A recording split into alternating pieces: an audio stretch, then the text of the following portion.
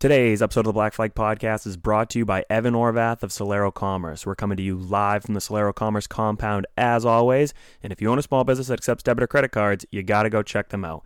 Get in touch with Evan Orvath or contact one of us and we'll get you a free second opinion on your current merchant service provider. Today's episode is also brought to you by PlanBSales.com and CircleBDiecast.com. If you're looking for any diecast or any other NASCAR memorabilia, be sure to check them out and use promo code BFP123 for free shipping on orders over $20.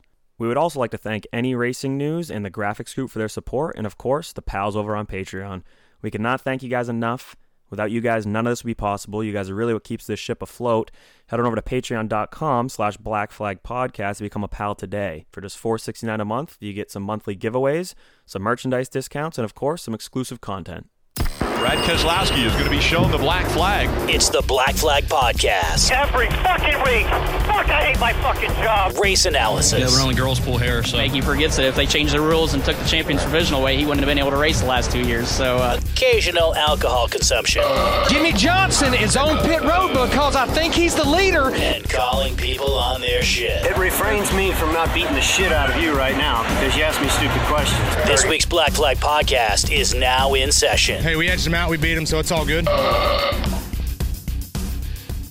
right, boys and girls, this is episode 151 of the Black Flag Podcast. As always, I am Charlie Sanborn at CSanbornIII. To my right is Bradley Saucier at BSauce96. And on the other side of the Zoom call for the first half of the show is going to be BT3 Bobby Timmons at Bobby Timmons13, except on Snapchat, that is still Grumpy Cat 48. So, boys, not a big racing weekend, really. We put our football picks out there. Ironically, I had the best record of the three of us. Just gonna throw that out there. What foosball we watched? That was fucking incredible. I would say that out of the three of us, the amount of football, like the amount of football that's watched between the three of us, I would say Bobby watches the most, probably, or at least pays attention the most. I would say I'm second and Charlie's third. To the point that Charlie on Friday was like, who's playing when I asked for his picks. I just said NFL.com. I didn't mean that to be snarky because I didn't know if we were going off of the line because like I was going to take the Bills +3 thinking they were going to win regardless. But naturally they lose by fucking 5 or whatever. But yeah, real solid picks by all of us. Going into Sunday, I thought for sure I was going to be the one that was 0-4. But Bob, thank you for taking that crown. Yeah, no problem. I'd like to think I'm fairly knowledgeable with football. I listen to a lot of sports football shows. I'm in a pick'em pool, and those for sure were the same damn picks I used in my pick'em pool, so I can kiss that $40 away because I didn't win a single fucking game this weekend.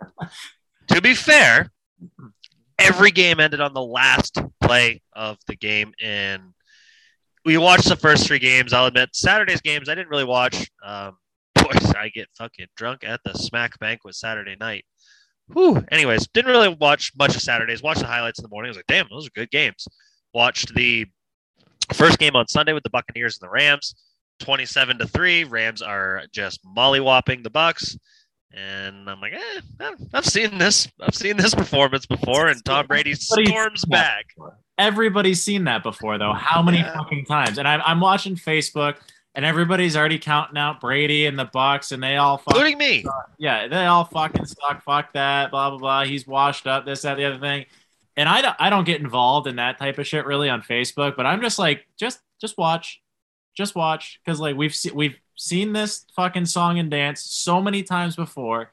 The fucking guy pulls through every time, and then obviously gets kicked in the dick in the last play of the game. But I mean that's the foosball, I guess. This more or less wasn't Tom Brady doing Tom Brady magical things. Like obviously it helped, but the Rams just were folding up like an inflated 8, like just continuously stepping on their own nuts, as our guest later on would like to say. But I just 3 fantastic games. It's like, well, how is the Bills and the Chiefs game gonna top all that? And my God, that might have been the best football game I have ever watched in my entire life. What a fucking contest amongst men.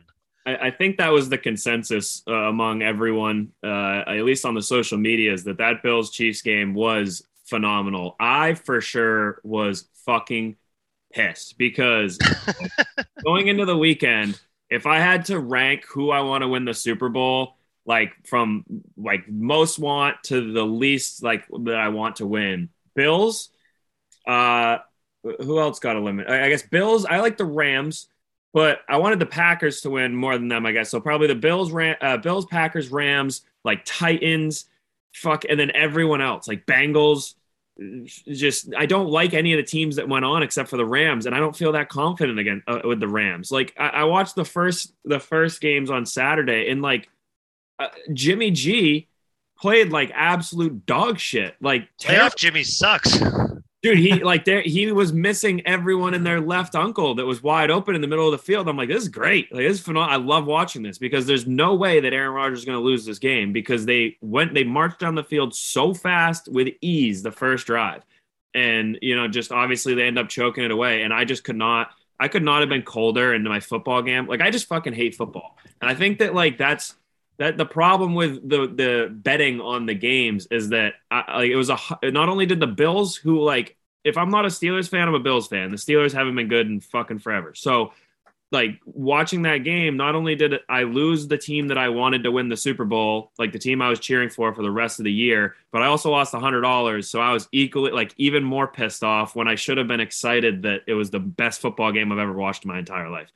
Green Bay certainly put the special in special teams. And with our upcoming trip this weekend going to Atlantic City, I had reached out to Brad and I said, I think I want to dabble in some sports betting while we're in Atlantic City. And after this ice cold fucking run that I went on, I will not be betting on anything football related while we're in Atlantic City this weekend.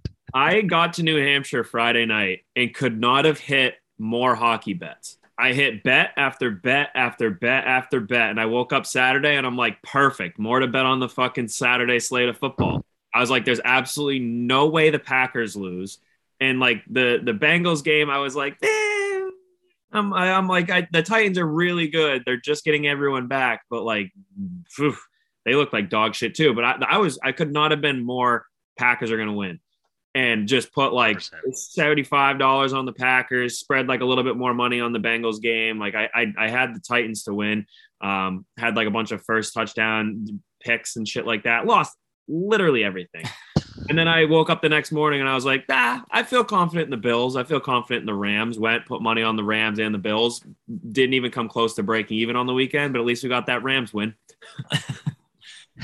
Yeah, tough look for us. I guess it's a good thing we were stick to racing and drinking beer and we're not a football podcast. Well, that's true. But then there's me who, I would say I'm a casual football fan. I know enough to get myself in trouble. I've always liked the Pats, obviously, but as a little kid, I always loved the Bengals because, and that sounds convenient now, obviously, but I always loved the Bengals mainly because convenient. I thought their helmets were sick. That's pretty much it. Like if I ever you had a Cincinnati Bengals go-kart in I think 2002. Yeah, it was like 3 or something. But yeah, I had literally a Tiger go-kart, shit like that. But if I ever had a football video game, I was always the Bengals. Like that's just what it was. And then obviously. Going to school in Ohio, get a little bit more acquainted with that market or whatever. And I've always had a soft spot for him. So that was cool to see. And I just pulled those picks out of my ass. I don't, it is what it is, but congratulations. You know more about football than we do. I'll stick to hockey and racing too. And now you're a big Cody Connor guy. No. No. No. The problem is that I fucking hate the Bengals. But I love Joe Burrow. And coolest dude in football. Coolest dude in the world, maybe. Between Jamar Chase and Cooper Kupp, I don't know who's the best wide receiver in the game, but it's one of those two because they are unbelievable to watch.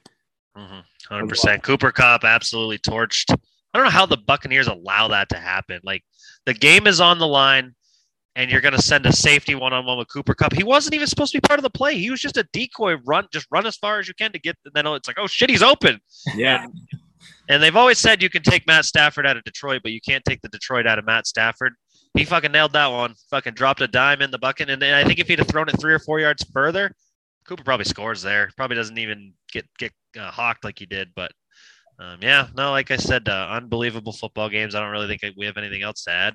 I did go to a racetrack this weekend, but I will just get my gears out of the way because it is football related before we get into it.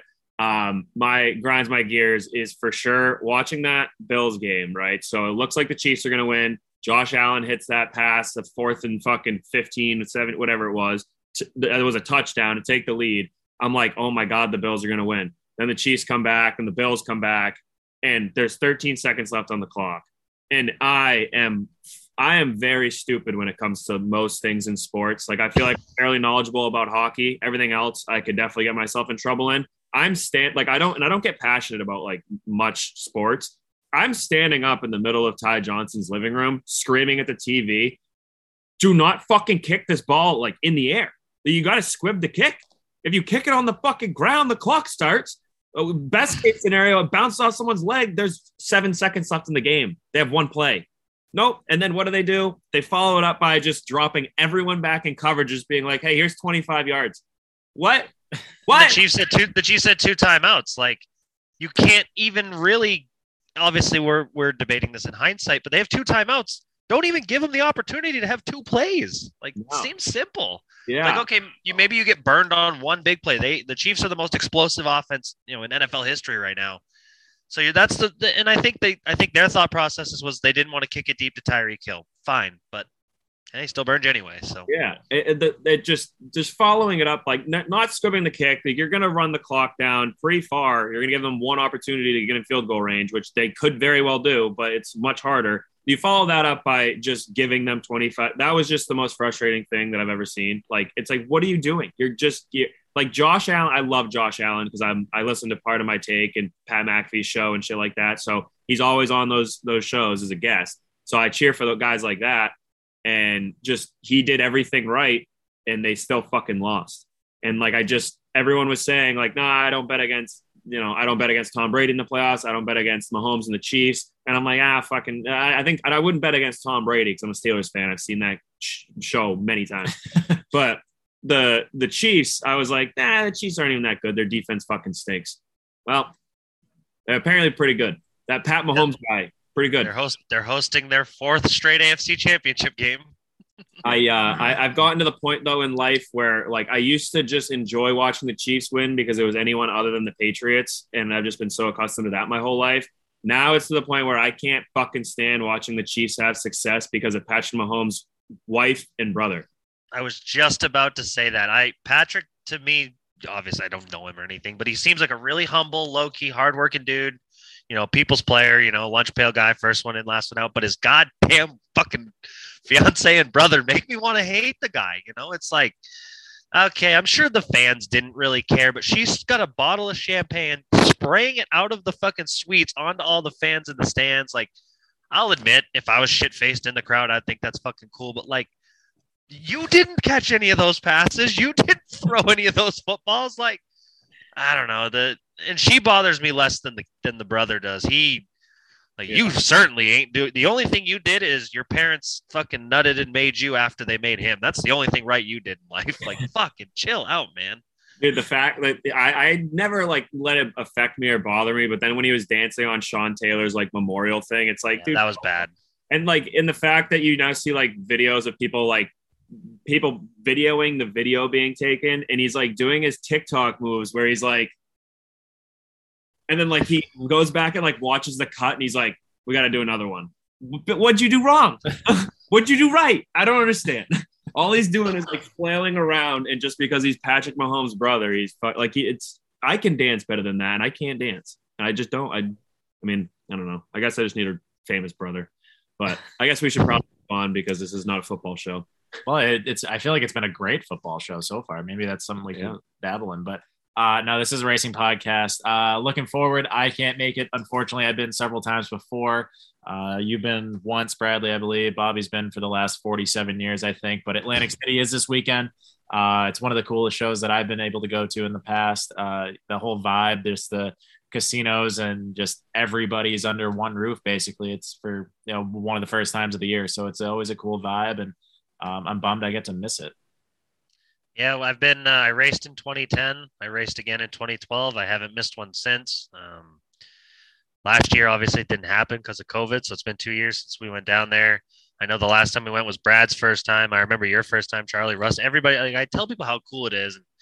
okay, on the surface, it's like, because it's like we don't have that around here. We don't have TQ midget racing. We don't have indoor racing. It's never been like you could never get pay-per-views of it on the internet until just recently this year. So the common like reaction was like, oh, we're going to Atlantic City. It's like, okay, whatever. And then everybody goes like, holy fuck, that was cool. And like you said, you got the casinos, you got, the atmosphere, and it's a show. They tell you like everybody, told me what was coming. I raced a champ car down there. So I go to the driver's meet my first time, just a naive 17-year-old kid from Maine. I sit down, and the promoter of the race, Davey Sammons, he says, all right, guys, look around, stadium full of seats here. My number one mission is to sell these seats. And everything else that happens is second, third, fourth in command. He says, restarts. As long as the first 4 rows look good, don't really give a shit about the rest. As long as all the races happen in a timely manner, don't give a shit who wins. Like, we're here to put on a show. It's damn near the closest thing to WWE race cars that I've ever been a part of. And boy, do they fucking hate the champ cards. They just bitched and bitched and bitched on the receivers, though. Every time I did it, it's like the slingshots and the champ cards are just a sideshow. The main objective is the TQs. The TQs put on a phenomenal show. It is incredibly too loud battle bots racing around a hockey rink. It is full contact. You leave your feelings at home because it is probably the roughest form of racing I've ever been a part of. You get to a guy, you just punt him the fuck out of the way and we move on and just hope he doesn't get you back.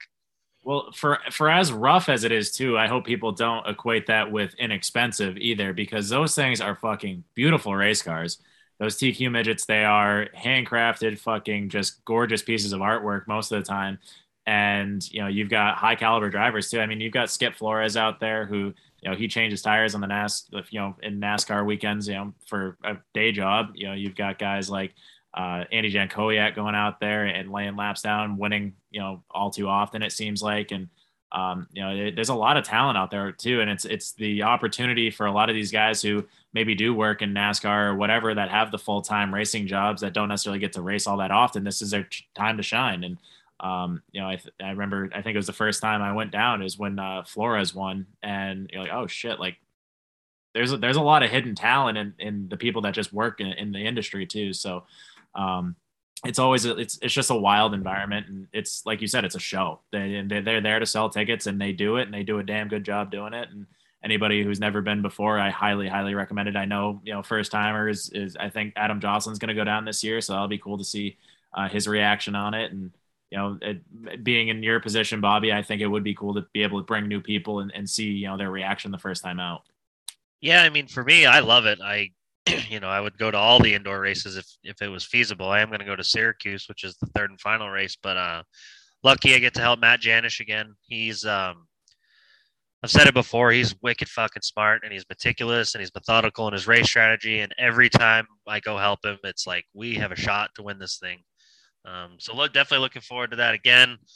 Be the first race for me this year. Looking forward to just going again. It's been 2 years since we went. And I think it's going to be a good time for sure. Mitchie Bags, I don't know if he's ever been before. He's coming with us. Adam's going, whole gaggle of us. Rusty Poland's friends, crew members, my friends too. They're going to give me shit if I don't say that again. Megan and Nick Brown, they're coming down with us. My sister, her husband, they're all going. They're friends. So it's going to be a time for sure. I can't wait. And if you're listening to this, check it out. Like, come on down. It's a great time. And nothing I love more than race cars, drinking, and gambling, and got all three of them. So, and also for those that don't know, that the casinos, there's no rules. You can literally pour your drink in your room, walk about the casino with it. They don't give a fuck. They just want you there, and just drunk enough to start buying drinks once you're down in the bar, and spending your money, and it doesn't matter. There's no rules, and you walk right onto the boardwalk. You see the view. Granted, it's cold, but you see the view, and then you just walk a little bit and you go right into the boardwalk hall. And, it's obviously a historic building to begin with. And then you go there and you get to see race cars going fucking all too fast on a little hockey rink. Yeah, I'm wicked excited. I obviously went to the racetrack this weekend, went to Grove Tona for the snow enduro. Was a little worried when I woke up and it was -9. That was I didn't necessarily want to go to the racetrack anymore, but as the day goes on, the sun comes out and it heats up to a brisk 4 degrees. But I guess knowing the good thing about I've been to all the Groveton Snowden Enduros, I went to Oxford ones, and I think that just being there in the past, you never like, and I think going to Wall this year helped. Like a lot of the shit that I wore at the race this weekend was shit that I bought at Wall just because like you gotta leggings guy now, huh? Yeah, 100%. The leggings were on, and the leggings stayed on, I think, all day Sunday as well. But no, we like just I've never been more cold in my life than I was at Wall, and it was like 40 degrees. Like there was no reason for us to be that cold. It wasn't even that bad this weekend. Like it was just because we knew what we were going into. So like hand warmers were a thing, foot warmers were a thing, leggings, gloves. You know, like I had 2 sweatshirts on and a jacket and a beanie, and kudos to the racetrack because not only did they put on a phenomenal enduro race, that they had the track set up perfectly. I noticed that they put some snowbanks and shit down along the bottom of the track, which they hadn't had in the past, and people kind of just cut through the corners and shit like that. But they were also selling in the beer barn, not only ice cold beer, but they were selling like spiked hot chocolate that had Bailey's and chocolate vodka in it, which I didn't even know was a thing. Phenomenal. Oh yeah, very good, very warm. Kept you tingly. They also had Jim Beam apple and hot apple cider as well, if you wanted that. So I wonder if they heard us talk about that after Wall. Yeah, they very well might have, but it was fucking delicious. And the racing that they put on was pretty good. They started a good amount of cars. I think it was a little bit less than maybe in years past. I could be very wrong in saying that. It's just when it gets so cold, your brain doesn't really work, and sometimes you got to tune out because there was some fucking Monte Carlo deal that was definitely illegal. I think he got flagged about every lap from lap 70 on, but he was coming around completely drifting the corners and just spraying everyone with snow. So you couldn't even really watch the races for like a good chunk of the laps that were going on because you couldn't fucking see anything. Other than that, though, I think the friends of the program did a pretty good job. Justin and Taylor, I think they finished the race, but they were stuck in turns 1 and 2 for a little while on the bottom there. He had a Toyota Yaris that was painted like a Little Tikes cozy coupe. I fucking loved that. Yeah, it was fucking hilarious, and he's pretty good at them races there. And if they weren't stuck, they would have been right up there. They probably would have been in the top 3, but no, they finished the race and. Jake Matheson had a hell of a run going. He was up in the top 5 there. They went around and announced the top 5. I think the guy that won was Scott Corey or something like that. But Cody Hodge, I think his buddy there, I think he races up there weekly. He was putting on quite the show. Him and that Scott feller. Could be very wrong if his name's not Scott, but I think it is. I think you're right. Yeah, so they're all putting on a good show, and they got back and they're like, oh, like the 2. I don't even know what number Jake was, 552 or some shit. Yeah, it was either 522 or 552. It was a pink Volvo. Yeah, he was buzzing around there, and I thought that he was out of the race, but I saw him buzz by one time when I could actually see he was up pretty high in the corner, and I'm like, oh no shit, Jake's still out there. Well, he comes right around the next time out, and there's upwards of like 15 laps left. Like I don't know what this car was doing, but there was a car that was out of the pits. And I didn't realize how banked Grove Tona was until I stood in the beer barn looking down. And I was like, holy fuck. Well, it turned into like a glare sheet of ice at the end of the race. And this car comes out of the pits, just completely spins sideways and just clobbers Jake. Like this thing, like there was nowhere for Jake to go. He was never going to be able to turn out of it. Just got completely taken out. And he had a pretty solid run going. So that sucked to see. But, other than that, I mean, like it was cold, but I wasn't even cold until like about probably 20 minutes before we left was like, I think it was right after the races stopped. We started like wandering around and socializing and shit. And then I started getting fucking pretty frigid. But no, for it being 5 degrees, it was a nice sunny day. Luckily, there was no wind. I think the wind is That's why it was so cold at Wall was the wind. Yeah. That was a saving grace at least. But yeah, no, it was nice to get back to a racetrack, and it might have been some bang 'em up cars, but it definitely got me excited for Atlantic City this week. And now I'm just really counting down the minutes, the hours until Thursday night when I get out of work and we get the buzz down there. I'll be at work all weekend, so have fun for me, please. Which is what I assume you did this past weekend. Correct. Yeah, I am in the middle of my like 11 days in a row or some shit like that. So did we mop up all the water off the floor? Did we get that situation straightened out? Yeah, it left a bit of a mess, honestly, but that's all taken care of. thank God. But yeah, no, I'll be slaving away, chained to my desk at work, and you guys will be boozing it up in Atlantic City. So have a couple for me. And that being said, we have another Zoom interview here for you guys here in episode 151. On the other side of this here in a little bit, you're going to hear from Jeff Champagne, who is not only the guy who went viral on Twitter for the Chili Bowl in his interview of stepping on his own nuts, as Bobby alluded to earlier, but he also got called on his shit by Nick Hoffman for wearing his fire suit in the grandstands. So maybe a little bit of foreshadowing there into next week as well too. But I think it was a decent one for sure. I think I know more about Jeff Champagne now than I did before. And yeah, so 51. Every teenager. Everyone. Kyle. There was a 151 modified. It was like an SK Light that ran at Waterford and Stafford. Bert Olette drove it. It was a 151 because I guess somebody named Chick Stockwell ran a modified in like the 60s at Stafford that was number 151. I know way too much about that for no reason, but at least it's better than everybody, including myself, who ran 51 because of the Rowdy Bush Days of Thunder takeover. I was going to say, it all started with Rowdy Bush and then Kyle Bush, Rowdy Burns. And then Kyle Bush adopted that because everybody called him Rowdy. And now literally every teenager ever that gets in a race car is number 51. So there's too many to list, I think.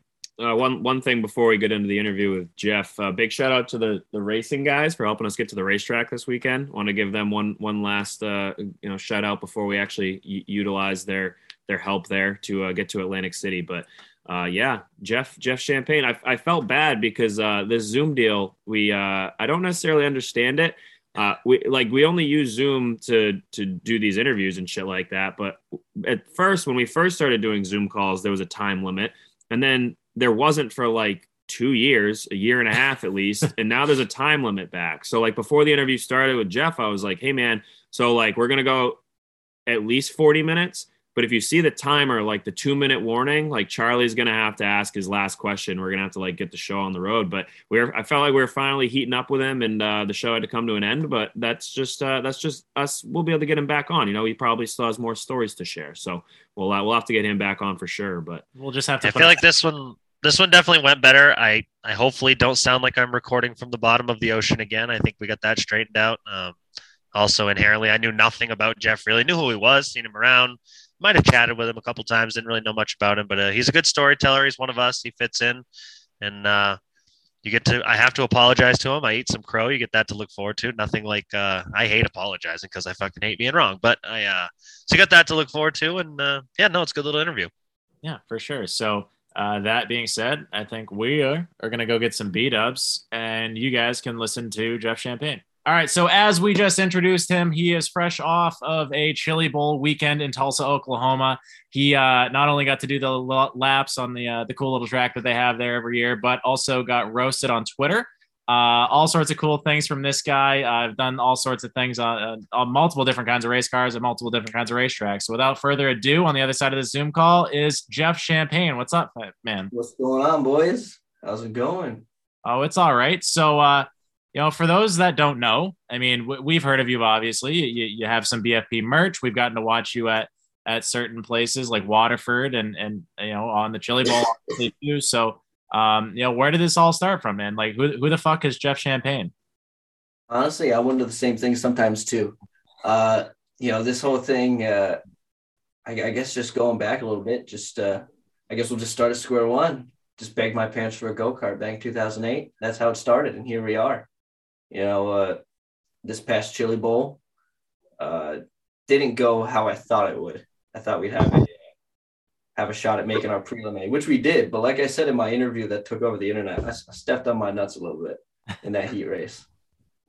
Yeah, let's talk about that for a second, because I don't know that, as many people before that interview knew who you were, but you definitely popped off. Like, where did that all come from? Because that's some shit that we would say if we were given a live mic on a television. To be honest, and it might break some people's hearts, I didn't know I could be like that. I didn't know I had that in me. I'm normally the very mellow guy who I do have a short temper, but I'm normally very mellow, and I tend to know when the camera's on me. But that's the first time I've had a camera on me when I'm hot, and I just said what I said. And in my car owner, Mark Daly, he was pissed. He's like, "You idiot!" And I'm like, "What do you mean?" He's like, "You just said dick, nuts, and like pussy and shit within like 30 seconds." I'm like, "Oh, geez." I'm like, you know what? I did. He's like, and you drove up into the guy pretty much. I'm like, yeah, I guess I kind of did.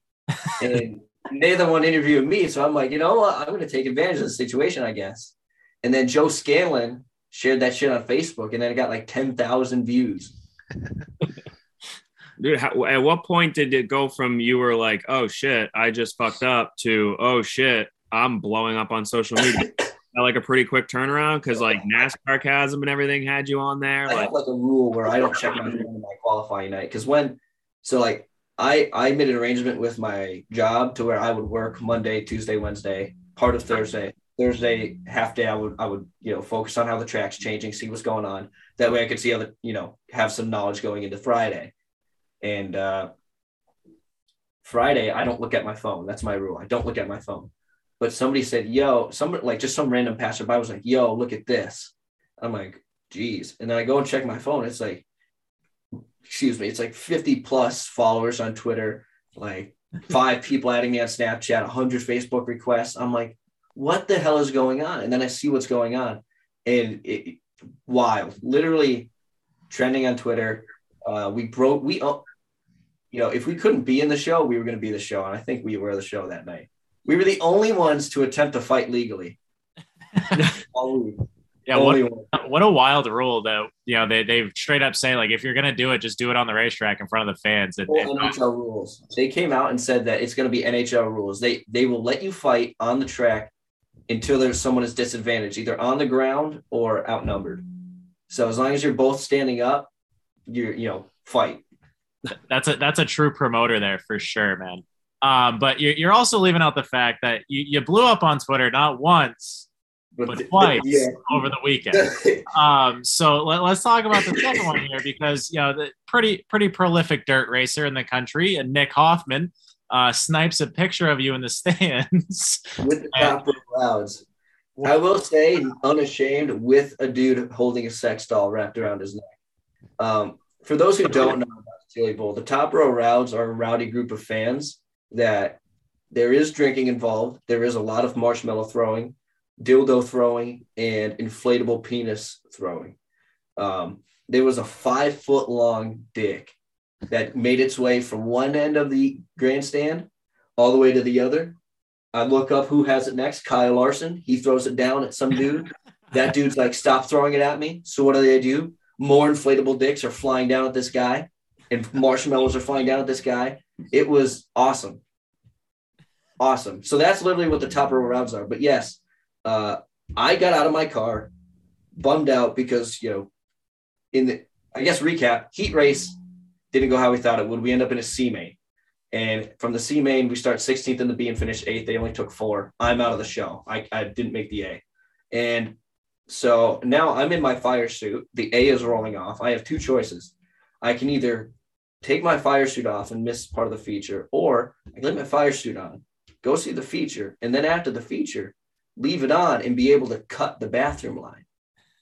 Because, Bobby, you weren't here when I said this, but you have unlimited bathroom line cutting abilities when you have a fire suit on at the Expo Center.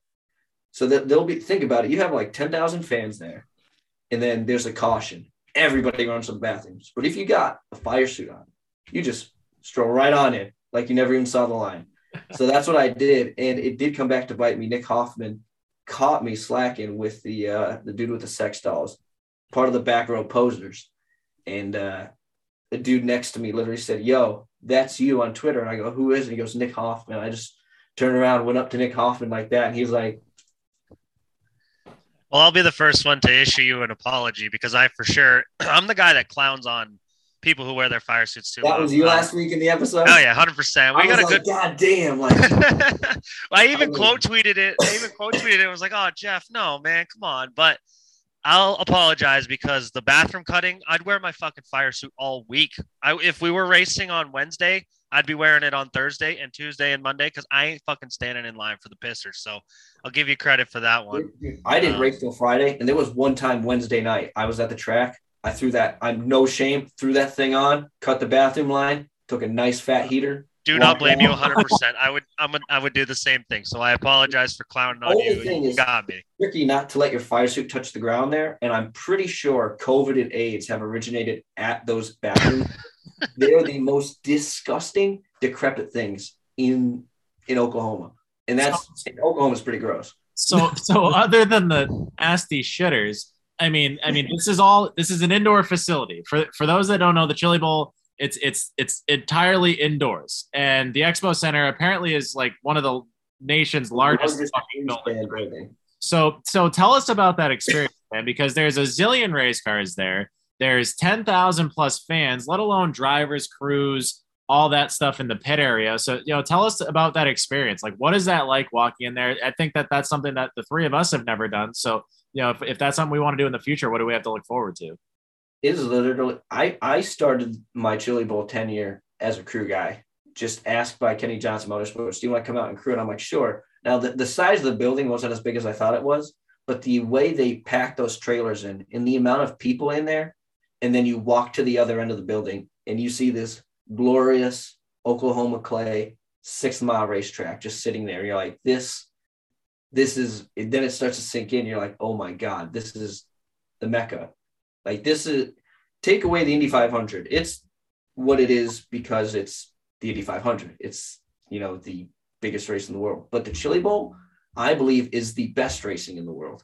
I mean, you got 6 nights in a row of racing now, with the best names in motorsports, and they're all right there at your fingertips. You don't need a garage pass. You just buy a pit pass, and they serve beer in the pits.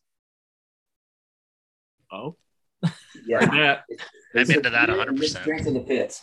So you got that. You got, just a vibe of, the best part going for it is that it's not a points race. So everybody is there to race, and then the nights they're not racing, it's just a party. It is literally the most electric atmosphere you can have, combined with the announcers and the way they run shows out there. It's hard to explain in words unless you go there. It's just such an amazing time. I've never seen anyone unhappy that they went to Chili Bowl. Yeah, I can't imagine that's something that would really piss anybody off to just have to be there. But leading up to this, though, you briefly touched on it before. You begged your parents for a go-kart at 8 years old, right? So where does that originate from? Why? Like, what made you want to get involved in motorsports to begin with? My dad always watched Formula One, big Michael Schumacher fan, big Mark Martin fan, and a big road racing fan. And so from like the time I was 1, there's pictures of me just glued to the TV with my dad watching races. And he never raced, but trying to think. Yeah, he never raced and just always watched the races, just everything racing. Like, it would be like the Rolex 24. I'd have the printouts, just looking at the driver stats, doing all the nerdy stuff we all did as a kid watching the races. And I was just begged because I grew up from Whip City Speedway is 5 minutes from my house, or was, I live in Westfield. So it was a no-brainer to start racing there. And then we did that. And I'd say probably from the time I started racing to the next big milestone was probably racing midgets at Bear Ridge in 2012. That's where kind of things started. The ball started to roll. We grew up racing Whip City, Stafford on the Monday nights, racing against all the guys you see on Friday nights there now, Williams, Christopher, Ferns, all those guys. And then the ball started to roll kind of when I got in touch with Frank Manafort at Bear Ridge. One of his drivers in 2013, I was like 16 at the time, couldn't make it to the track it was Canaan Fair Speedway on the dirt. His guy couldn't make it. And he called Ray Miller, who called my dad, who called me at summer camp and came to pick me up early that I needed to come and drive that guy's car because his driver couldn't make it. So we started like 13th and finished 5th that night. And that's kind of what got the ball rolling, that like, holy crap, a guy called me to drive. I'm not driving my dad's car. I'm driving for someone else for the first time. It was like 2013. And, maybe this is something that we can there's a dream we can chase here. I mean, not that I never thought that, but before it was always like, wow, I'm racing go-karts, like NASCAR's so cool. Now it's like, wow, I can try to make something out of this midget racing thing. So is that the goal moving forward? Is that you want to stay in midgets, or are you down to grab anything? I'm down to drive anything. You guys saw that. Like, I guarantee, granted, it was a midget, but it was a pavement wing midget at Waterford when I first met you guys in October. Like, currently, like last year, I raced. What did I race? I raced a Porsche at Watkins Glen, a go-kart at Poughkeepsie, Chili Bowl, Tulsa Shootout, micro sprints midgets.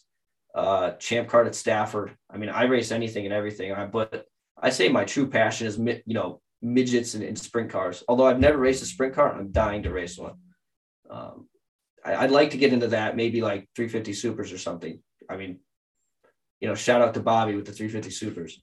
I might know a guy that could let you try one out sometime. Before this interview, we knew you were coming on. I think we're Facebook friends, but we weren't Twitter or Instagram friends. So I for sure creeped on all your social media while I was at the gym today. Talk about the road racing car. From like 10 years ago. It was weird, dude. Did I? I didn't mean to. No, talk about the road racing car. There was it the Endurance Series or whatever I saw. It was a blue and orange car. Talk about that deal. So it's like Lemons, where it's a joke, but this is like a little more serious of cars, but serious road racing. It's like it's like Rolex racing, but affordable, and it's literally just kind of beater cars that have a performance bracket that they can fit in, and you race against those guys in like a 12-hour, 24-hour race. And we run annually Watkins Glen, Virginia International Raceway, and Thompson, the 12-hour. And I mean, it's just some of the most that I love road racing almost as much as I love dirt racing, because the car, if you have just a good car, the setup's 50-50. It's all driver. Like, there's no stagger. There's no, air pressure adjustments. There's none of the little finite stuff like, oh, what roll bar are we going to run to help get the left front to, to drop in mid center. Like, it's just get the car to the track and drive it. And it's just the most pure form of racing. That's what I just love. That's why I tell everybody, I only got to road race once at Loudon in a Legend car, but I tell everybody that races circle track to try road racing if you can, even if it's just once in the opportunity, because road racing is a blast. I agree. And it just adds to your talent. I mean, believe it or not, I mean, I feel like understanding braking zones and hitting your apex and heel toe, it only makes you better at anything you do. Visualizing the corner a lot better as you go through. I think we're getting a little bit too technical here.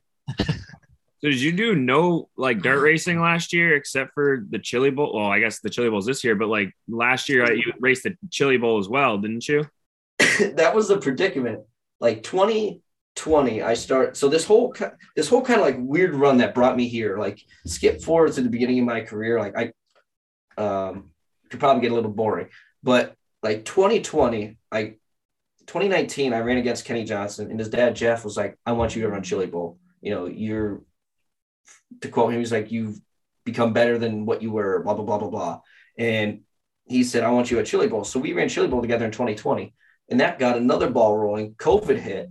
I ran with Johnson after COVID hit. We ran at Rumtown Speedway. We won there in his car, in the national car. And then I took my car up, won 3 more times. And then I took my dirt car to Waterford, won a pavement race there. And that got this ball rolling to where car owners were calling my phone. And then I hate to admit this, I wrecked one of those guys' cars. So the calls kind of stopped coming for a little bit. So then that brought us to 2021 Chili Bowl, where I just had this ball of energy going. It was like, where am I next? We were racing a Speedster in Delaware, the Tobias Speedster. Then I was racing one in New Jersey at Bridgeport. Then I was racing a TQ at Waterford. I will say that was probably insane. Would I do it again? Probably. But that was probably one of those that I look back and I don't really need to do that. Those cars don't really need to be there. But that got us to 2021 Chili Bowl, where I drove for Sam Johnson. And then my next race was for Mark Daly in March at indoors at DuQuoin. My next dirt race in a midget was last week. So it was 1 year pretty much between Chili Bowls that I ran dirt midget races, which is not an ideal situation by any means. So looking ahead, what are some of the things that you have in store, and what are you trying to put together for the year coming up here? For the year coming up, that is a good question. I wish I knew. Any car owner listening to this, show me what you got. There's tons. I've just been trying to piece things together, honestly. Like I want to get into some sprint car stuff, like whether that's Pennsylvania or even if someone has a good Scone car or ESS. I want to keep in the midget thing. So unfortunately, Pennsylvania Midget Week with USAC, they're not coming back to Pennsylvania this year. But obviously, I look at some schedules, try to see who I can hop into where there's an open ride. But like confirmed right now, I got a go-kart ride at a couple indoor shows coming up in New York. And then we got some outdoor stuff with that.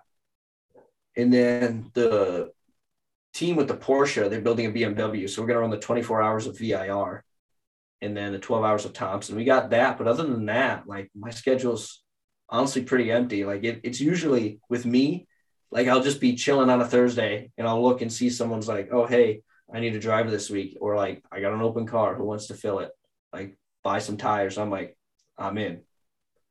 It's usually last minute stuff with me. Not ideal, but what a wild that's a wild concept to me. Like I feel like you're kind of on your own in that sense where like most people obviously race weekly and they kind of get into the routine of just doing it every single week. And, for you just sitting around and just waiting for the phone to call or waiting for like a social post of someone needing a driver. That's just, it's different, but hopefully you'll get some calls after your performance at the Chili Bowl this year, at least on social media. Cause 2021 Chili Bowl went about the same as this year. We won the F main and then finished 10th in the E. But like our potential and speed we showed this year was much better than what we showed in 2021. This year, like if I didn't, I guess might as well use it again. If I didn't step on my nuts in that heat race. So to those who don't, I really want to explain this to you guys. So like the way this whole Chili Bowl thing works, like you got your prelim night and you got 80 guys on your, let's say Friday night, my night, you got 80 guys. So that you have your heat races based off passing points. And it's compounding. So if I start second and finish first, that's more points than if I start fourth and finish third. So like they take your top 40 in passing points out of those 80 guys into 4A qualifiers, 10 cars each. Top 16 out of combined passing points from qualifiers and heats are locked into the show that night. If you didn't make a qualifier, you're in a C and a D main for your prelim. If you don't make the A from your qualifier, you fill out a B. And then they take 4 from each B main. I can see you're like, dude. I was just going to say, I had to cheat my way through statistics and quantitative methods through college. So I have no idea what you're saying. Trust me, for me, when I first saw it, I'm like, this is all bullshit. It doesn't matter. Then you understand it and you're like, man, this could really, I can make my draw better, when in reality, you have no control over that by understanding it. But so basically you just have to know the formula. And then from there, as you're behind the wheel, you can kind of pay more attention to what you need to do to if you're like starting ninth in a heat, if you can like pass the guys that you need to pass and get to like fifth, and you'd be like, all right, like, do I need to throw this slider to get fourth place? Probably not, because I don't need to lose all these passing points. Because if like me, I went 9th to 7th, but I was passing for 5th when I missed the bottom and let 2 guys by. So like 9th to 7th put me 4th in a C main on my prelim night, whereas 9th to 6th would have gotten me in an A qualifier opportunity to make my A if I pass more cars. So like me missing the bottom on that one lap put me that far back on my night. I don't want to say ruin my week, but it set me that much further back. Just that one spot. I mean, I guess when you put it like that, it kind of does ruin your week, because we were already talking about how many cars show up to that event and how many actually make the A main, like the A main on fucking Saturday. And it's just like the percentage of you actually, incredibly low, like lower than any other race that at least I go into this knowing that the odds of me finishing top 2 on a prelim night, I'm very optimistic and I believe in myself and my team, but I'm also realistic. Like you got to think, like if I can start in front of Christopher Bell, you're lined up there, you're thinking I can hold him off. Yeah. But if he's starting ahead of you, okay, can we really get him? I mean, he's easy to beat. Yeah. If he beats himself, I mean, go for it. It's all game, but you got to be realistic at the same time and take what you can get. Like my teammate, Carson Quapple, He had to make it through a B main and then finished 13th in his prelim night A. That put him in a C main on Saturday. Like, if you can be dressed for opening ceremonies and then be in a C, B, or A main on Saturday, boom, like, nice, good job. You beat 350 guys. Well, I mean, realistically, though, you do the just quick math. There's 300 and something, 400 something cars. 395 guys there this week. Oh, you have 400 race cars there, of which the top 2 from every prelim night, which there's 5 nights? Yep. 10 cars. So 10 cars out of 400 are going to get locked in on the first 5 nights. Like, the odds are astronomical to begin with, even if you are damn good at what you do. So you have a 6% chance of making it. Yeah. 6%. And that's that's also not even equating the fact of like good cars, bad cars, weapons, highly talented people. And that's the thing. Like, I don't know if you guys watched 2021, but there was a guy in Mikey, Anthony Esber. He got hired on the premise. He met a guy at a bar. They said, "Do you know what dirt racing is?" He goes, "Never heard of it." "Do you know who Kyle Larson is?" "Never heard of him." "Do you know what the Chili Bowl is?" "Never heard of it." And they said, "We're going to hire you." He went out there, took out Ricky Stenhouse, took out Justin Allgaier, and then he didn't have a Hans. He had one of those old style, like Doug Wolfgang, like the big pads. You remember those, like the Bush North guys wore them. Yeah. And he I was watching. He wrecked and his head went like that, and then he was out cold. But he made an A qualifier, woke up, went back out for the A qualifier. But keep in mind, he wrecked it again. So you got like a guy who can wreck enough people without knowing what he's doing and make a qualifier. So like that's multiple points in one, probably a little more than I needed to explain. But like that's just one example of the squirrels. You got them. There was a guy who's 77 years old running there. So you got guys like him, who probably don't even know where they are. And then you got 13-year-olds there this year. Granted, Ryan Timms is insanely talented. Brent Cruz is insanely talented. But you got a couple other 13-year-olds that you're like, this kid's 13. I didn't even start racing midgets till I was 15. And those were production motor cars, not full national midgets. That is interesting the way that you kind of look at that, though, because not only do you have all those squirrels like you're talking about too, but you also have the Kyle Larsons. You've got the Christopher Bells. You've got, there was three NASCAR Cup champions at the racetrack all week to begin with. Like that's kind of wild anyway. So you have quite a range of talent, and I am sure equipment there as well too. So talented drivers. There's talented women walking through the pit area. I got to throw that out there. My girlfriend's gonna be pissed at me because she's listening to this. I guarantee it. But the pit lizards are half the fun at the Chili Bowl. I'm not even gonna lie. I'm not even gonna bullshit you guys. Like. That's half the fun there. Like you're looking around. We pulled a joke one year, and the strippers from the Lipstick Cabaret, they have a thing called, I did not know this, legs and eggs. So they serve breakfast at a strip club. No thanks. Well, I'm going to the Chili Bowl next year. My family's going on. Well, no, before you said that, my family and I we're planning on a family vacation. They all want to go to the Chili Bowl. Fuck it, sounds good to me. Based off what I've learned from this interview with you, Jeff, I'm bringing my fire suit for 2 reasons. 1, to cut the bathroom line, and 2, to get laid. Other than that, I don't plan on driving any race cars, but if you see me walking around in my fire suit, mind your own fucking business. Exactly. I'm super glad I kept my fire suit. Absolutely buried, but I'm going to be also wandering around with a fire suit on. I forgot where we were when I went on this tangent of the prelim night order, but I don't even know where we were. But that's the point of the show. What was I just saying? Oh, the strippers come around with discount cards for free entry, and it's like a half off your first lap dance. It's like, holy shit. And they came around one year, and we told them I was gay, just to see what they would say. And they go, "Hey, honey, how's it going?" I'm like, "I'm gay." And she goes, "Don't worry, I'll still sit on your lap, half off." I'm like, God damn, she is desperate. I'm like, I can imagine that this is the 1 week that they make money. You got a lot of lonely guys there, a lot of single dudes who are old, who've been racing midgets their whole lives, lost their woman because of it. So now here they are in Tulsa, Oklahoma. I'm not making the Chili Bowl look too good, but man, it's a blast. That sounds fucking awesome, man. I mean, it is a dude's best. It is like a wet dream being a Chili Bowl. Couple lonely dudes, we're gonna fit right in. I can't. Oh yeah, that is right up my alley. Lost the girl because of their race car. Yep. You're speaking my language. I mean, as long as if Mark Daly, if you're listening to this, if you end up firing me, which I hope you don't, I'll put another car together. You guys can be my crew. We'll go out there and we'll have legs and eggs. But we got to hope Mark doesn't fire me first. I mean, I feel like Bobby could make us a couple midgets real quick. Like, we just got to get the $1 million for the couple motors. That's it. Yeah, I mean, the motors are what? I mean, 60 each. Yeah, give or take. I feel like the car is the easy part.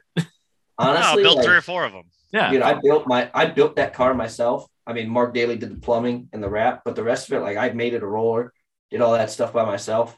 And side note, if you told me I could spend $400 and make the D main from the E or from the F, I'd say sure. But if you said to me in August, $400 buy new spindles, I'd say I don't need spindles. And then my left front beats me down the backstretch. I'm like, I should have bought those new spindles. I believe that's called Karma. Pretty much. I had those spindles for, I'm not going to say how many years, but I had them for a couple of years. I'm like, it's only like 30 laps of Chili Bowl. It'll survive. And then I'm beating the shit out of the bottom all week, just catfishing. And coming out of 2 in the E-main, just across my nose goes my left front. I'm like, huh. I remember, so for me, I remember one of the lamest things that's ever happened to me at a racetrack. I'm at Lee USA Speedway Oktoberfest. And, we have done, it's a 3-day show. You do all the practices and all the horse shit. And you're there and you get up first thing, qualifying day, and you go out for your couple of practices. I go out there, I start scrubbing the tires. Haven't even taken the green yet, thank God. But I'm coming off of 4, I scrub the tires, and the left front spindle just breaks. Like the tire goes through the fender. I'm like, that's fucking awesome. That's so cool. Because my car, it's got all the like fancy built spindles. Literally, I own the only set that fucking exists. And there was like one sister car to mine, not close to the racetrack, and I'm making phone calls and this, that, the other thing. I'm like, I haven't even raced yet. It was fucking, that was the dumbest thing that's ever happened. Is this the first race with that car?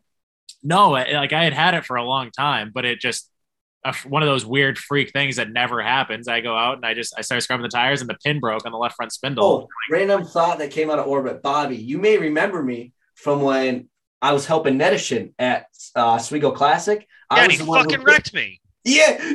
Well, you came over to Mike and you said, Mike, I'm not mad. Because Mike, literally, Mike's going to listen to this too. Mike literally had a line of people ready to beat his ass. And I'm like, all right, sure guys, did. one at a time. Literally, dude, I remember he came out of 2, 4. Were you guys at Oswego Classic? No.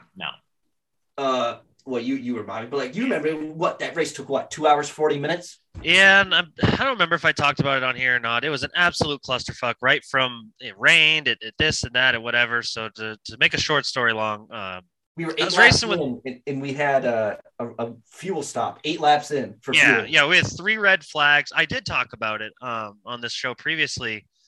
It was the same 3 dudes. We're in fucking 4 wrecks, and it's like, oh my god, dude! Like, call it a fucking day. Like, I get it, you're nice dudes, but shit, man. And my car was a bag of smashed assholes. I didn't even want to race the thing. And my dad's like, we've been out here for 4 fucking days. You're not quitting on us now.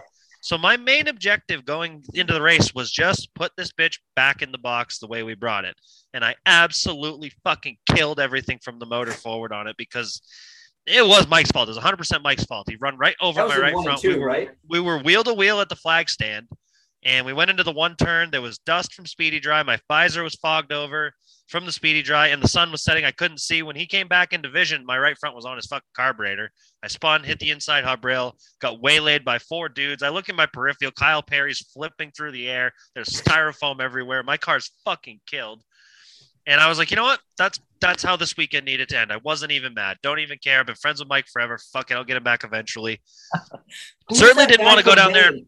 Certainly didn't want to go down there and fight about it. Kick his ass. And I didn't even care. I didn't even want to fight. Like, I was pissed, but it was a reserved pissed, I guess. Well, They clean up the mess. They get the dead bodies off the racetrack, fire it back up, and he goes and does the same exact fucking thing to my team car, Ben Tinker, down in the 3-turn, and Ben buries it in the styrofoam. And Ben wanted to fight. And Ben wanted to fight you, and he wanted to fight Mike's brother, and he wanted to fight Mike's dad, and he certainly wanted to fight Mike. And I just was going over there to just diffuse the situation. And Mike sees me. He's as red as a Snap-on box, starts screaming at me like, dude, like Mike's like Mike. He's tall compared to me. And I'm like on his back, like, chill out, bro. Chill. I'm like patting his head, like, it's gonna be okay. Yeah. I'm like, Mike, I don't even do this. And he's like, we're doing this. And his dad's got like a hammer. I'm like, hey, we don't need to do this. I want to party tonight. I want to get drunk. We don't need to get kicked out before I get drunk. I get to Mike, and he's fucking screaming at me. I go, Mike, I'm not mad. Just I'm tired of listening to you. I'm tired of listening to your dad. I'm tired of listening to everybody holler.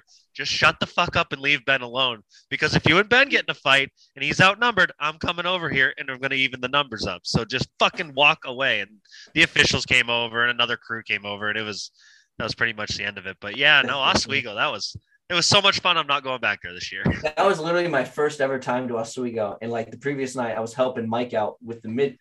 This is how good of a friend I am. Mike's like, I want to run Oswego in a midget. I go, pay for my fuel to bring Randy Cabral's midget out so you can run it. And I hooked up his deal. So he rented that car from Randy. I brought it out. He paid almost my full fuel bill, not my full fuel bill. Got to throw some shade at Mike. No, I like Mike. He's a good guy. But I just had to throw that at him. So we did that. And then that next day, I'm like, screw it. I'll stay over, help him out. And then his dad was literally like at that 70-year-old. What's his dad's name? Mike, right? Or Tom. Tom's his brother. Tom. I think his dad is also Mike. They're with like a hammer, ready to, dead blow a guy in the head. And I'm like, I'm like, whoa. Mike he drove like a madman in a bad way and a good way. He drove back through the pack with that car he beat his car up. I was like looking at it under the red, and I'm like, okay, wing, axle, rim, wing. Yeah, it wasn't my idea of fun. Probably wasn't his idea of fun either. But you drove a midget that weekend too, didn't you? Oh, that's right, I did. So Tim Bertrand, President Nima, came over to me and said, hey, go be a field filler in Randy Cabral's car. And I'm like, free laps on Oswego, screw it. So I just hop in the car, and we literally just made like 5 or 6. I did cause some drama. I don't know if I should say this because I'm going to edit it. Well, for whatever it's worth, we have like a minute left. Are you serious? Yeah. Oh man, we didn't even get into the good stuff. Well, you know what? I'll save that. I won't even say it. I'm not getting fired. See, that's perfect. So we have about a minute left, man. This has been awesome. I think a lot of people are going to know more about you now than they did before. But the last question I have for you, like I have for everybody else, what is it that brings Jeff Champagne to the racetrack every week? I just want to win, and I just want to be the best there is, no matter what it is I'm racing. I just, a lot of people think I just do this to be in front of the camera, and it's a bonus, but like, I just want to win. I just want to do good and make a living out of going in circles. Well, I think that's the answer for a lot of us. So, no, it's been real, man. We appreciate it. Thank you for coming on. I'm sure it won't be the last time, but we're going to have to do this again. Absolutely, man. So appreciate it. And we'll see you again. All right, dude. Thanks, guys. It's been a pleasure. Race car. Here we go, race car.